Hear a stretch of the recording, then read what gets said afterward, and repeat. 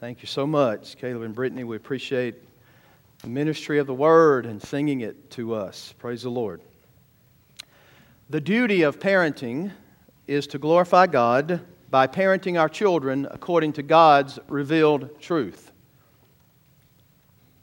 And that revealed truth is found in the Bible that we have, God's Word. Effective parenting that honors God and does good for our children begins with a fundamental commitment to parent according to God's Word. You understand, I just repeated what I said before. Just changed it a little bit to make sure you were listening. But the first step is parenting according to the Word of God, or to parent according to the Word of God. It's to figure out, according to the Bible, what the nature of our children is. So the prevailing question would be, what is the nature of our children? And more today than any other time in the history of our world, when you ask parents, and I would say for that, in addition to just asking parents, but even if you ask believing parents, parents that frequent the church often, and that have been under the Word of God for years, and you ask them about the nature of their own children, there is a fundamental misunderstanding of what children are by nature. And I think there's a reason for that misunderstanding. And it's the past 100 years of what has infiltrated our society. And the main thing that's permeated our society is called soft sciences. Some of you science teachers will know exactly what I'm talking about. Within the last 100 years or so, the science of the soul, well, actually, most of them don't believe you have a soul, so I don't even know why they say that. It's kind of a misnomer. But still, they have given us what the understanding they feel like is of the soul, and it's emerged. And the reason this branch is called soft science is because you can't look at this type of science through a telescope. So whereas you have some empirical data when it comes to normal science, when it comes to soft sciences, you can't do that. You don't have hard science evidences of this. Again, in soft sciences, you don't have any data to analyze. You can only speculate and give a theory of what's going on. And there's absolutely no area in our life that has gone untouched by the soft sciences or behavioral sciences in our world. Just consider the polluted legacy that we stand in today. I don't know if you thought you were going to hear this on Mother's Day, but you are. All right? Let me talk about 4 dudes that made an impression in our world wrongly. Sigmund Freud. You ever heard of this guy? He's considered the father of modern psychology and psychotherapy. And I would suggest that his influence in things, and even in our country, have not been the same since that influence. He taught that human beings were controlled by the unconscious mind. Freud grew up in a Jewish home. Hard to believe that, isn't it? Yet he viewed you and me as simply matter in motion. That's what we were. Our behavior, according to Sigmund Freud, is just primal urges that are all shaped by the experiences and the trauma. Your parents, maybe religion. He believed that your environment, the things your mom and dad did for you or did not do for you, serves you in making you whatever you are today. So in a sense, man is just made up of primal urges and affected by only our environment. Another major figure there would be B.F. Skinner, and he wrote a book called Beyond Freedom and Dignity. Now my sermon is called The Dignity and Depravity of Our Children, but he wrote a book called Beyond Freedom of Dignity, and he set forth what we would call today behaviorism, and he believed that man was nothing more than a bag of molecules. He believed that we were chemicals and circuits, and in order to change the behavior of a child or anyone, you got to give the proper stimuli, positively or negatively.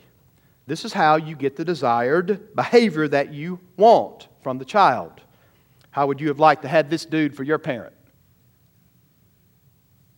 Just give you the proper stimuli to get whatever response he wanted.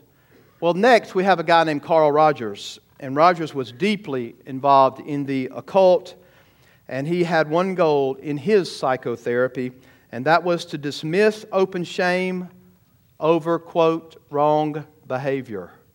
Oh, friends, do you see where we are today when it comes to this? Carl Rogers actually gave us what's called talk therapy.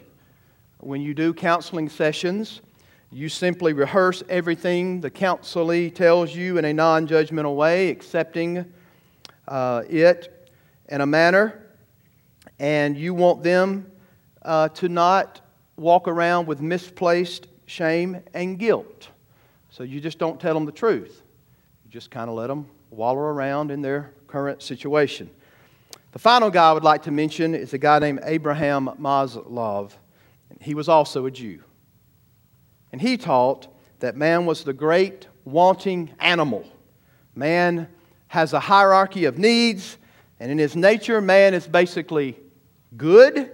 Man just acts in undesirable ways, and his needs, and he acts that way when his needs are not met. And in Maslow's effort, he formulated what's called self-actualization. You ever heard of that? Some of you are thinking, I'm in science class again. Well, it's a good reminder. And he thought that you must come to the place where your highest need, which is self-esteem, is met. And once this wanting animal reaches its highest need, then only then and then can this animal be a productive member of society. Of course, we listen to these nitwits, and we think they were definitely out to lunch. They all came from an atheistic and materialistic worldview. We know this, yet it is these men, more than anything else, that has deeply affected the world that we live in. Not only the world, but also it slips into churches. Not only churches, but Southern Baptist churches. We began to adopt these kinds of theories of human nature. So what are you, according to soft sciences? Well, there's some bad news, and that is that you're simply matter in motion. No matter what you thought you were when you left your house this morning, according to the soft sciences, you are just matter in motion. You're a bag of chemicals today in a three-piece suit or a dress or whatever you may be wearing today. The good news is you're basically good. That's what the world says. You have a natural tendency to do right. And we all know that that is absolutely wrong. Right? We know that. We're not as bad as we seem because the problems simply come from unmet needs and your environment. This is really good news because you don't have to blame anybody. There's no blame to you with anything that you do because your goal is to meet your highest need, which man's answer to his own problems you actually find within yourself. You see how this has damaged our society. And here's the other good news for you today. You have unlimited potential. I sound like Joel Osteen, don't I? If there's ever been a guy that's been affected by behavioralism, it's him. No question about it. Now, this is, again, promising for you because you have unlimited potential. Well, will we as Christians trust the foundation of those four guys? Will you? Will you trust? Will you believe in those formulations of what it means to be a human being? Will you follow their advice in raising your children? Do you think these guys cared about your children? Wait a minute. They did care about them, but they wanted to brainwash them. And that's why they wrote their books, and that's why many parenting books today, even Christian parenting books, follow this kind of misunderstanding of what the Word of God has to say about the nature of our children. There is even within our own ranks in church something called integrationism. And this is where you take the modern psychological approach and use it as a grid to sift through it and take what you can that you think is good and you try to integrate it together with God's truth. Well, as Tertullian said, one of the early church fathers, what has Athens ever to do with Greece? What has Athens ever to do with Jerusalem? Right? How in the world can we as Bible-believing Christians use any methods and advice from a modern view of man and their psychological approach? How can we build a theology ourselves of parenting which integrates unbiblical, anti-God principles and try to integrate it with what the Word of God says? We must not do it and cannot. Most of these guys don't even believe we have a psyche or a soul. So really, psychology is a misnomer. Why are you even studying it to begin with if you don't have a soul? So if we want to be godly, effective parents, then we need to find out what the divinely inspired Word of the living God has to say about the nature of our children. And again, let me be clear, I don't believe it is possible to integrate a secular view of psychology and God's truth at all. Let me be absolutely clear. They are absolutely antithetical. There's nothing friendly about secular psychology when it comes to Christianity. Do you know that there's actually a most recent article written in Time magazine? If you pick up the edition that runs through July 19th, I think, if you pick it up, it's called The Science of Good and Evil. Man, I'm telling you, that's enlightening. When I was preparing to preach the sermon, I'm like, wow. Over the months of Mother's Day and Father's Day, here's this, The Science of Good and Evil. Some of the articles include what makes us moral. Wow. I'm like, as a preacher, like, ooh, I can't wait to read what Time magazine has to say. One's called The Roots of Good and Evil. Another one's called Good Deeds and Good Health. And then one's called An Understanding of the Dark Side. Wow. In the article on the roots of good and evil, and you think, well, those guys lived a long time ago. What's happening in the world today? How do we think in the world? Well, in the article on the roots of good and evil, the writer seeks to establish that there are evolutionary advantages to nearly all aspects of human behavior. Right? In a subheading called Why Are We the Way We Are? That's interesting, right? The writer says, check this out now, quote, "You are a 1 in a million success story. You owe your existence to an unbroken chain of ancestors stretching back to the primordial soup." There you are, just the chemicals, wired, right? "Who each did what was necessary to survive and pass on its genes to its offspring." How do you moms feel today about that diagnosis of who you are? Right? How do you children feel about that? Just primordial soup. If even one of your ancestors had come up short, if they'd succumbed to a competitor or failed to land a mate, you would not be here. David Buss, who is a professor of psychology at the University of Texas at Austin and the author of Evolutionary Psychology, The New Science of the Mind, says whatever qualities humans have today, whether we view them as noble or deplorable, are the ones that would have increased our ancestors' odds of replicative success. He goes on to say, our inherent human nature has adaptations that evolved to be beneficial not from a moral sense, but from a fitness sense. You're just exercising on the adaptations that you've gone through the evolutionary process, and therefore it's about survival of the fittest, right?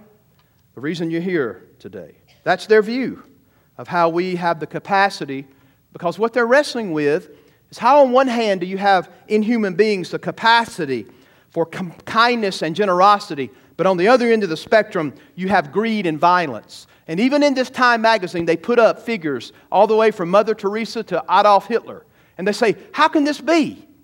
Well, it's just environment that pushed these people to make either show kindness and generosity, but on the other end of the spectrum to show greed and violence.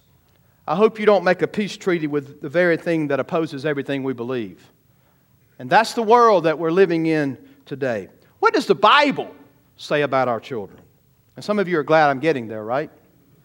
Are you just Pavlov's dogs? I mean, what are you?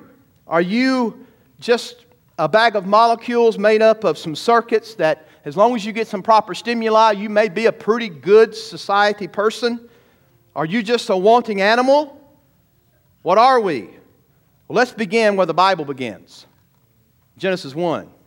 Listen to the holy word of the Lord. Genesis 1. First, I want you to see that our children come into this world with incredible, underscore this word, dignity. Underscore this word.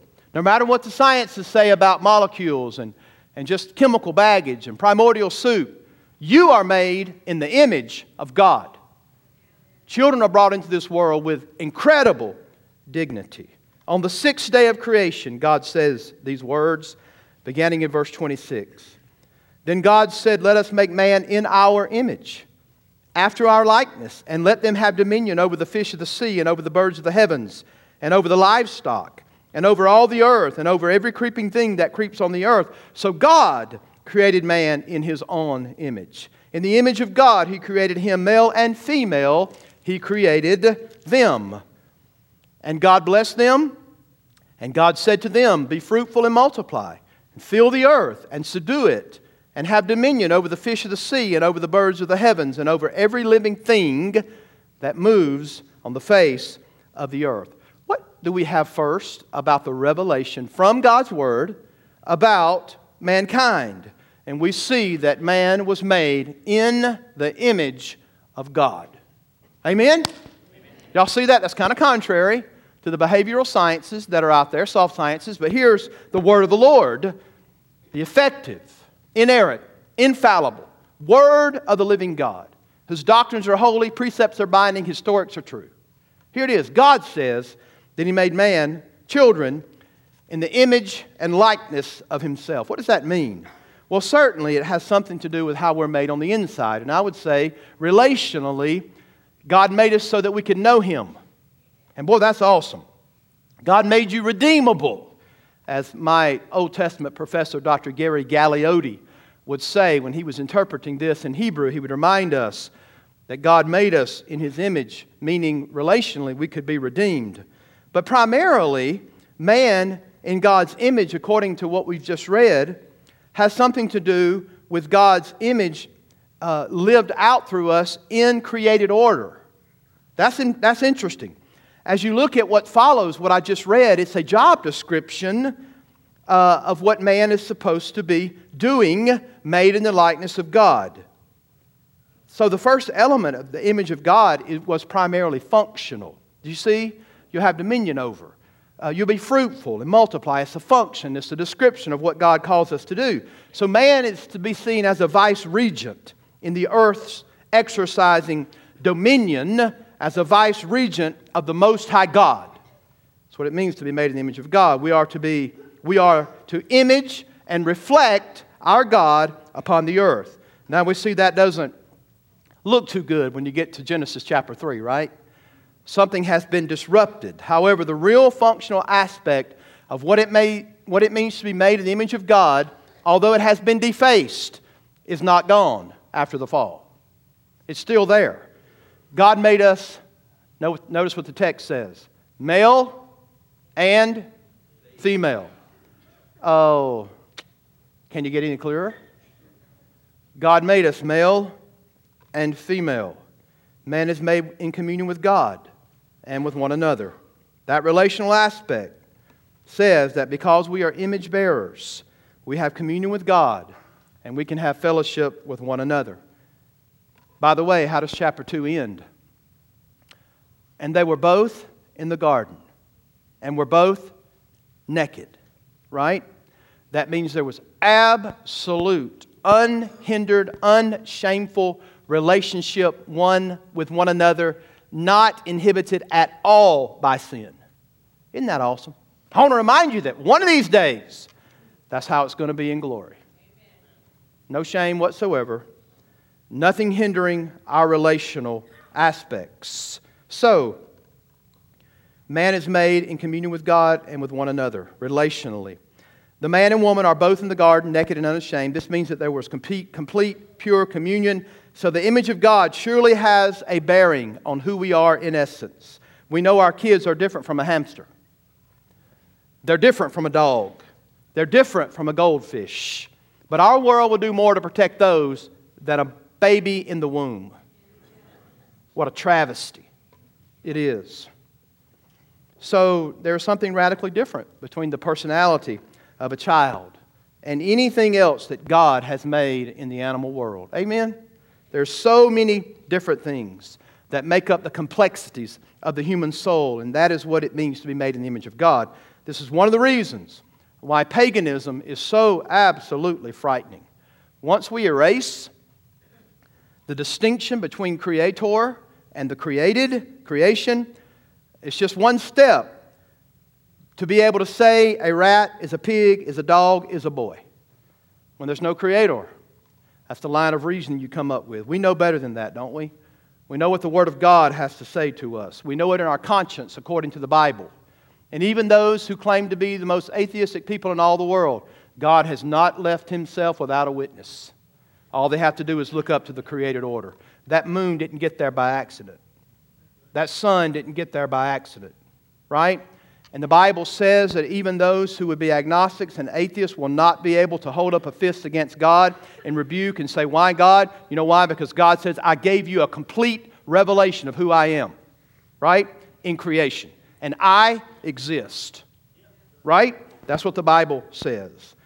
Well, our children are made in the image and likeness of God. And because of that, they come into this world with incredible dignity. They're made in the image of God. Secondly, our children are made for God's glory. Listen to the Word of God in Isaiah chapter 4, 43, verses 6 through 7. I will say to the north, give up, and to the south, do not withhold.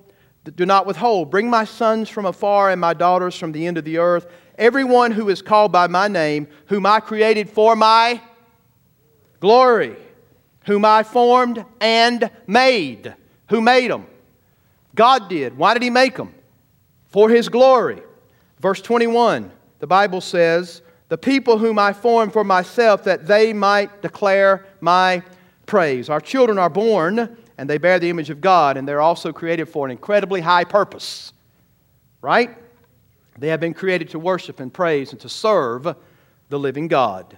We need to let that permeate the way that we think, right? Because the world has squeezed us into its mold to think that our children ought to do all these other things in life in order for society to think they're successful. Folks, when's the last time you looked at that kid and you thought to yourself, God created that child to bring Him glory? Are y'all listening? When's the last time you stopped long enough to think about that? We need to let that permeate the way we think as we look at these little ones that God has given us. We must realize that right in front of us is an image bearer of the Most High God, in whom God created for His own pleasure and for His glory. That's why God created us, for His own pleasure and for His glory. They were created to be worshipers of the Most High God. I think that can transform our way of parenting, don't you? I think it can transform the way that we think. So children are created with incredible dignity. Number two, our children are created as subjects of the Creator. Lest you think that teenagers rule the world, I want to remind you that God rules the world. Or anybody else, for that matter, ruling the world. You know, we joke with our kids sometimes, it's your world, we're just walking through it. We get it, right? But I want you to know, folks, that God is the head. God is the Creator. And everything He's ever created is under subjection to Him. And I want to remind you that in the end times, God will bring everything under subjection to His feet. Everything. And so He's moving in that direction. Our God is the King. No amens today? Are you in a Mother's Day swoon? God is the King. And we are responsible to Him. God has a right to command whatever He wants to command from people He made. Boy, that just flies against those on the media, doesn't it? Because we're supposed to be able to make God in our own image, right? And tell Him how He's supposed to respond to us. And when He don't respond the way we want to, then we just change Him again. Right? But that's not what the Bible tells us about our God. We know that man is the crowning achievement of God's creation. When's the last time you read Psalm 8? I'm not going to take time to read it. But God has made man in His image, and He's crowned man with glory and majesty. It's truly an awesome thing to be made a human being. It is. We're image bearers, made for the glory of God. And because of this, the lives of our children are precious, both born and unborn. Right? So they must be treasured and protected as little image bearers of the Most High God. The children of God, the children God gave us, those are the ones that He has made. It is our great God that has wired our children together in their mother's womb. That's what the text says. It is God who made their little personalities. You know, you think about this when they're,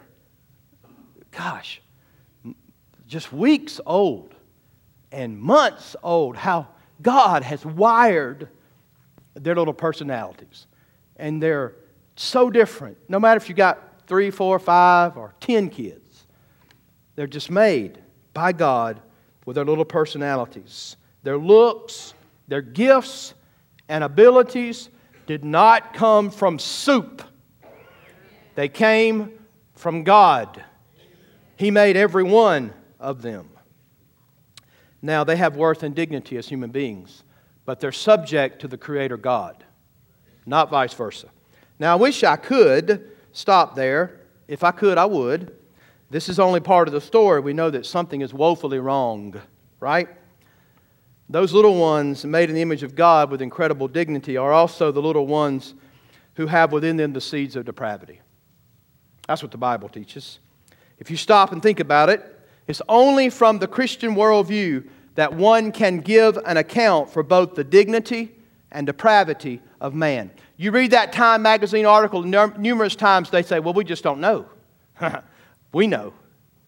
We know why on a scale from Mother Teresa to Adolf Hitler, or Billy Graham, I'd like to say, right, to an Adolf Hitler. We know what's going on there. From a secular position with man, with unlimited potential and all the rest, they have no answer for why you have in the same world a Mother Teresa and an Adolf Hitler. Okay, that gets me to point 3. You ready for it? Our children come into this world with the seeds of depravity. Let me show you. Chapter 5 in the book of Genesis, verse 3. The Bible says, and we could read Genesis 3. Okay, we could. Chapter 5, verse 3. When Adam had lived 130 years, he fathered a son in his own likeness, after his image, and named him Seth. Now, there's no answer in the world for why you have the best of men and the worst of men coming from the same womb. And we see that sometimes, right? So we can explain how man is fearfully and wonderfully made in dignity and value, made in the image of God, but we can also supply the answer to what went wrong. Can't we? You can surely look at chapter 3 of Genesis, but you can also see it in chapter 5. What you have in chapter 5 is a statement regarding how Adam was created, and then from Adam it says that Adam's son was made in his image and in his likeness. And if you track this all the way through the remaining verses of chapter 5, you'll see what happens. He lived so many years and right? The only one that didn't die was one that was raptured. And his name was, and Enoch walked with God and he was not because God took him. Paul will say this later, which is one of the most important verses in all the Bible. Romans chapter 5, verse 12. Just jot this down. Therefore, just as sin came into the world through one man. Is that pretty clear? Who are we speaking of? Adam. And death through sin. Boy, there's no missing that. If you're not dead and you're alive this day, I want you to know something. You're going to die. All right? That's you can't argue that point. And the Bible says that you're not primordial soup that just runs out. The Bible says that it's appointed unto man once to die. And after this, the judgment. Therefore, just as sin came into this world through one man, and death through sin, and so death spread to all men, because all have sinned. Do you see the context? All have sinned. Where and when have we sinned? We sinned in Adam. Y'all see the connection? As in one man. As a result, we have the most empirically defensible truth in all the world. And it's called original sin. Original sin. You don't have to work too hard to defend original sin. You only have to look to your own nose. Amen? You don't have to work too hard to defend original sin. Just look at your own self. I don't even have to look past my own nose. You and I are walking examples of original sin. Just go home with some of you guys and husbands today after church. Uh-oh. Just go home with some of these mamas today after church. We're all sinners. Let's take some of our kids home with us after church. We'll figure it out. We're walking examples. In Adam, we all die and we all become sinners. So our children are wonderfully and fearfully made in the image of God. They're created for the glory of God. And even after the fall, we still bear the image of God. Let me show you in Genesis 9:6, which is a reference that I believe defends capital punishment. Listen to the word of the Lord. Whoever sheds the blood of a man, by man shall his blood be shed. Why? For God made man in His own image. Well, I'm just telling you, that overrules abortion right there, right? When you start thinking about the dignity of humanity. Euthanasia, that's out, right? Hideous sin before the face of a holy God who gave life. If God gave the life, God takes the life out. We have no right whatsoever. But my point there is that even after the fall, we still retain the vestiges of the image of God. So God institutes the death penalty on the basis of the fact that man is still made in the image of God. James tells us that we should not curse our brothers who are made in the likeness of God. So even then, even here now, although that image is marred and disrupted and disfigured and disfaced and shrouded in our own sinfulness, it's still there. Can I tell you what your children look like? Are you ready? Here it is, 3 things. They have a fallen mind. Right? The Scripture tells us that the mind of man is at enmity with God. The Bible says it clearly in Romans 8, 7, and 8. Let me show you. The hostility of the mind toward God. Romans chapter, what did I say? Chapter 8? Yeah, 8, 7, and 8. For the mind that is set on the flesh is hostile to God, for it does not submit to God's law. Indeed, it cannot. Those who are in the flesh cannot please God. So, what does it mean for the mind to be of the flesh? That means you're not of the Spirit. So if you're of the flesh, that means you're not saved. Different kind of word than this. We're not talking about this flesh. We're talking about the nature that is against God. It is not willing to subject itself to the law of God. Our children come into this world and they may be bright and intelligent and they can use their minds to do wonderful things, but we must remember that they come into this world with a darkened mind, a depraved mind. They come into this world with a mind that is not willing to embrace the truth about God. I'm not making this up. I'm telling you what thus saith the Lord. So in order for you to say that's not true, then you're denying the Word of God. Not the preacher. I'm the mailman. Okay? I'm just delivering the goods of what the Word says. We may like to think that raising our kids in a Christian home secures their salvation. You best remember that they come into this world with a mind that is fallen. Amen? So we teach them and train them in God's Word so they have a fallen, bent mind toward sin. That's what the Bible says. They have a fallen mind. They also have a fallen heart. Their affections draw them out toward sin. What is said in Jeremiah 17:9 is true of all children.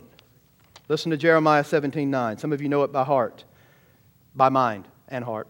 The heart is deceitful above all things and desperately sick. Who can understand it? One of the worst things you can ever do is say, just go with your heart. I would suggest that you go with the Bible, right? That you hide its word in your heart so that you will not sin against the Lord. The heart of man is deceitful above all things and desperately wicked. Who can know it? Your children are born with a heart that is bent towards sin. They have a heart that loves what it should hate and hates what it should love. They have a heart that is prone toward darkness with an aversion to light. The light of God, spiritually. Let me show you that one. Just so you know, I'm telling you the truth according to the Bible. When you get over to John chapter 3, verse 19, listen to what the word of the Lord says. And this is the judgment, that light has come into the world. What is light? It is the life of God spiritually, has come into the world, and people love the darkness rather than the light because their works were evil. That's the condition of the heart. They have a fallen mind, they have a fallen heart, they also have a fallen will. We realize that that little one comes into this world with a fallen will. If you don't believe that their will is fallen, just put some parameters up for that little guy or girl. And you'll find out quickly, right? Don't we like to laugh about their depravity? But we know it's so true. We've raised 4 of them. They're vipers in diapers. I've told you that. But here's the deal.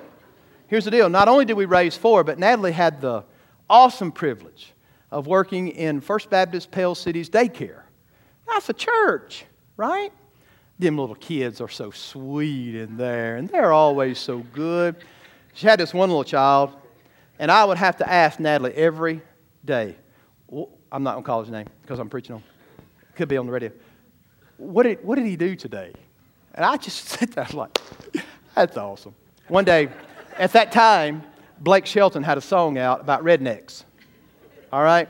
And she asked him one time, she said, "Oh, son, what's your favorite song?" He said, "Chewbacca, Chewbacca, spit." Y'all, if you've heard the song, that's what it says. One of the lines says, if you're a redneck, chew tobacco, spit. Right? Just awesome. I got the kick out of that. Thought that was the best thing in the world. He's 2 years old. Chew tobacco, spit. That's his favorite song. I'm not sure that was the title of the song, but still. But the most fascinating thing about him is Natalie would scold him, put him in the corner, and she'd walk over there and get his little face and look at him, and he'd say, "Tell me about God." That little rascal knew that there was a difference between a holy God and His character. He'd say, "Miss Natalie, tell me about God." And he's 2 years old. Those little rascals have a fallen will. Doesn't take you long to figure this out. Their depravity. Now, do I need to compel you to believe that your kid has a bent will? Oh, it's not bent in the direction of doing what we tell them to do. Now, I granted some children are more compliant than others, yet listen again to the Scripture. Psalm 58. You don't have to turn, just listen. Psalm 58:3. The wicked are estranged from the womb. Did y'all catch that? They go astray from birth, speaking lies. We get to memorize that and say that to our children, right? Yes, it's funny, but not funny. Do you ever have to sit your child down and say, "Now, little man, the best way to stay out of trouble is not to tell the truth when I ask you"? You ever give that kind of reverse psychology? Do you? Do we have to say this? I know your propensity is to share your toys with everyone, but from now on, when someone wants to play with your toy, you have to look them in the face and clench it and say, "No, mine." Is that the way we deal with them? Do we have to really teach them that? Again, Jeremiah, I think it's the last text I'll give you, 13:23. And you say, "How are you getting these so fast?" Because I mark all of them, right? Chapter 13, verse 23, the Bible says, "Can the Ethiopian change his skin, or a leopard his spots? Then also you cannot do good who are accustomed to evil." Wow. Pretty strong, isn't it? That bent, fallen will. Now consider the paradox. We are image bearers of the Most High God, yet we have in us a deep-seated heart problem of total depravity. Our children come into this world born like rebels. We need to be reminded that that precious little bundle of joy is not a blank slate, as the world tells you that you can create in that blank slate anything you want to. That's bogus. That's hogwash. The little one is not born spiritually neutral. The Bible tells us they're born spiritually depraved. Within that precious, soft skin, there is a dead soul and a heart that is at enmity with its Creator. And the Bible tells us that it has in it all kinds of seeds of corruption. Don't get me wrong. I love that soft skin of those babies. Don't you love to sniff that head after they've taken a bath and you put that lotion on them? Oh, that's why I miss them grandbabies, right? Got another one coming in October. I said, "Man, my quiver's full, Matthew and Elena. You got to get yours full. They got number 3. They say it's 6 arrows in peacetime. So they need to step up, right? I mean, it's awesome. to hold those little babies. I mean, God, it is. You marvel and revel in God at the creation of a child. You do. You do that. But at the same time, don't be surprised when that little one grows up and the seeds of corruption begin to sprout and manifest themselves. If your child is, say, 3, 2, go on down, 18 months, you already see it, right? You already see it. Try taking something away from that 18-month-old. If they had your strength, when you took it away from them, they might kill you. And there's no joking about that. And walk away and not even think about you. Because they want what they want, because their will is fallen. That cuddly, sweet preciousness wears off quickly. We always love our children. We always want to protect them. We want to sink our hearts into them. And I say this with the most reverence and respect, and some of you know what it's like to have children that go wayward. And you say, well, I'm so glad that my children are not doing the things that some of the other children did. Well, that's all fine and good. But is your kid living for God? It doesn't really matter. Well, it does matter on the face of the earth if they're not doing what other kids are doing. Praise God that they're not. But are they making an impact in the kingdom for the King? Well, that's the whole... We've been accustomed to be trained of what we should not do. But we've taught very little about what we ought to be doing. We really have. Churches are full of people who just go through the motion. Take a bath, smell good, look good, show up at church, right? That's what it's all about. And then we leave on Monday and we forget about anything to do with the Lord until we come back on Wednesday night maybe, or on Sunday. Well, we want to sink our hearts into our children, but we need to remember that they come into this world dead in trespasses and sin. They come into this world as sons and daughters of Adam and Eve. They're precious indeed, but they're fallen indeed. Because our children are sinners, they need biblical training, they need discipline, they need love, they need law, and they need gospel. Right? They need the gospel of Jesus Christ. Because they are who they are, we need to take our calling seriously, don't we? Oh, what an incredible responsibility that we have with these little image bearers of the Lord God. However, why? Why did God make them? In His image, for His glory. But He's entrusted them to us. And folks, that requires a ton of diligence. You get tired. I mean, after you raise 1, 2, 3, 4, whew, you get tired, don't you? But this is a call for all of us. Whether your little ones, the age of the ones that stood up today, are 40 years old. I don't think you ever get done parenting, do you? Do they always cost you money, folks? I mean, they'll break you, right? They will. Got to get them off our payroll at some point in life, don't we? That's right. What an incredible responsibility. Requires effort not to give up. It requires a village, like a church family to gather around us. So here's the deal. Final word. Are you ready to go home? Amen. Oh! If you was a member, I'd vote you out. No, I'm kidding. With all seriousness, listen up. So when you tuck that little one into bed tonight, I encourage you to be overwhelmed with the dignity of that little child. But I also want you to quickly drop to your knees, because within that heart is enmity with God, right there before you. We need to pray that the Lord of salvation might visit the hearts of our children. To God be the glory. Amen. Father, we know it's Mother's Day, and maybe this is not the normal Mother's Day sermon, but oh God, I needed to hear this. And our people need to hear about the wonderful, awesome dignity of our children, but also their depravity. And God, we're asking for you to visit hearts with salvation, because we know that only you can take out the heart of flesh and take out the heart of stone and put in a heart of flesh that's pliable.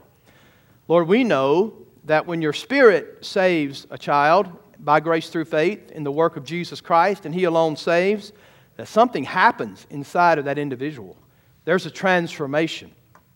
And when mom and dad says that's not right, boy, that signal goes off in that spirit, because the Spirit of the living God is bearing witness that that's not the right way to live or act. Father, help us to be patient with parental control, so that one day when they trust you as Lord and Savior, they'll have spirit control. And they'll obey you from the heart. God, that's what we want. Not a list of do's and don'ts on tablets of stone, but your word and your law put in our hearts, so that we'll love you and serve you. Thank you for Jesus. No, our kids could never obey the law at all, perfectly. And neither could we. But the Son of God came down from heaven, fully God, fully man, and lived in full obedience to you, Father, and never one time sinned. And you took that perfect body to the tree of Calvary, and you died so that your righteousness and obedience to the perfect law might be transferred to us. And although we are in a state today of sinfulness, we are in a standing of righteousness before you, all because of Jesus. And we praise you for it. If there's a lost soul in this building, may they not trust in the Rogerses and the Freuds and the behaviorism of today. May they put their trust in the Word of God and what Jesus had to say. In your name we pray. Amen.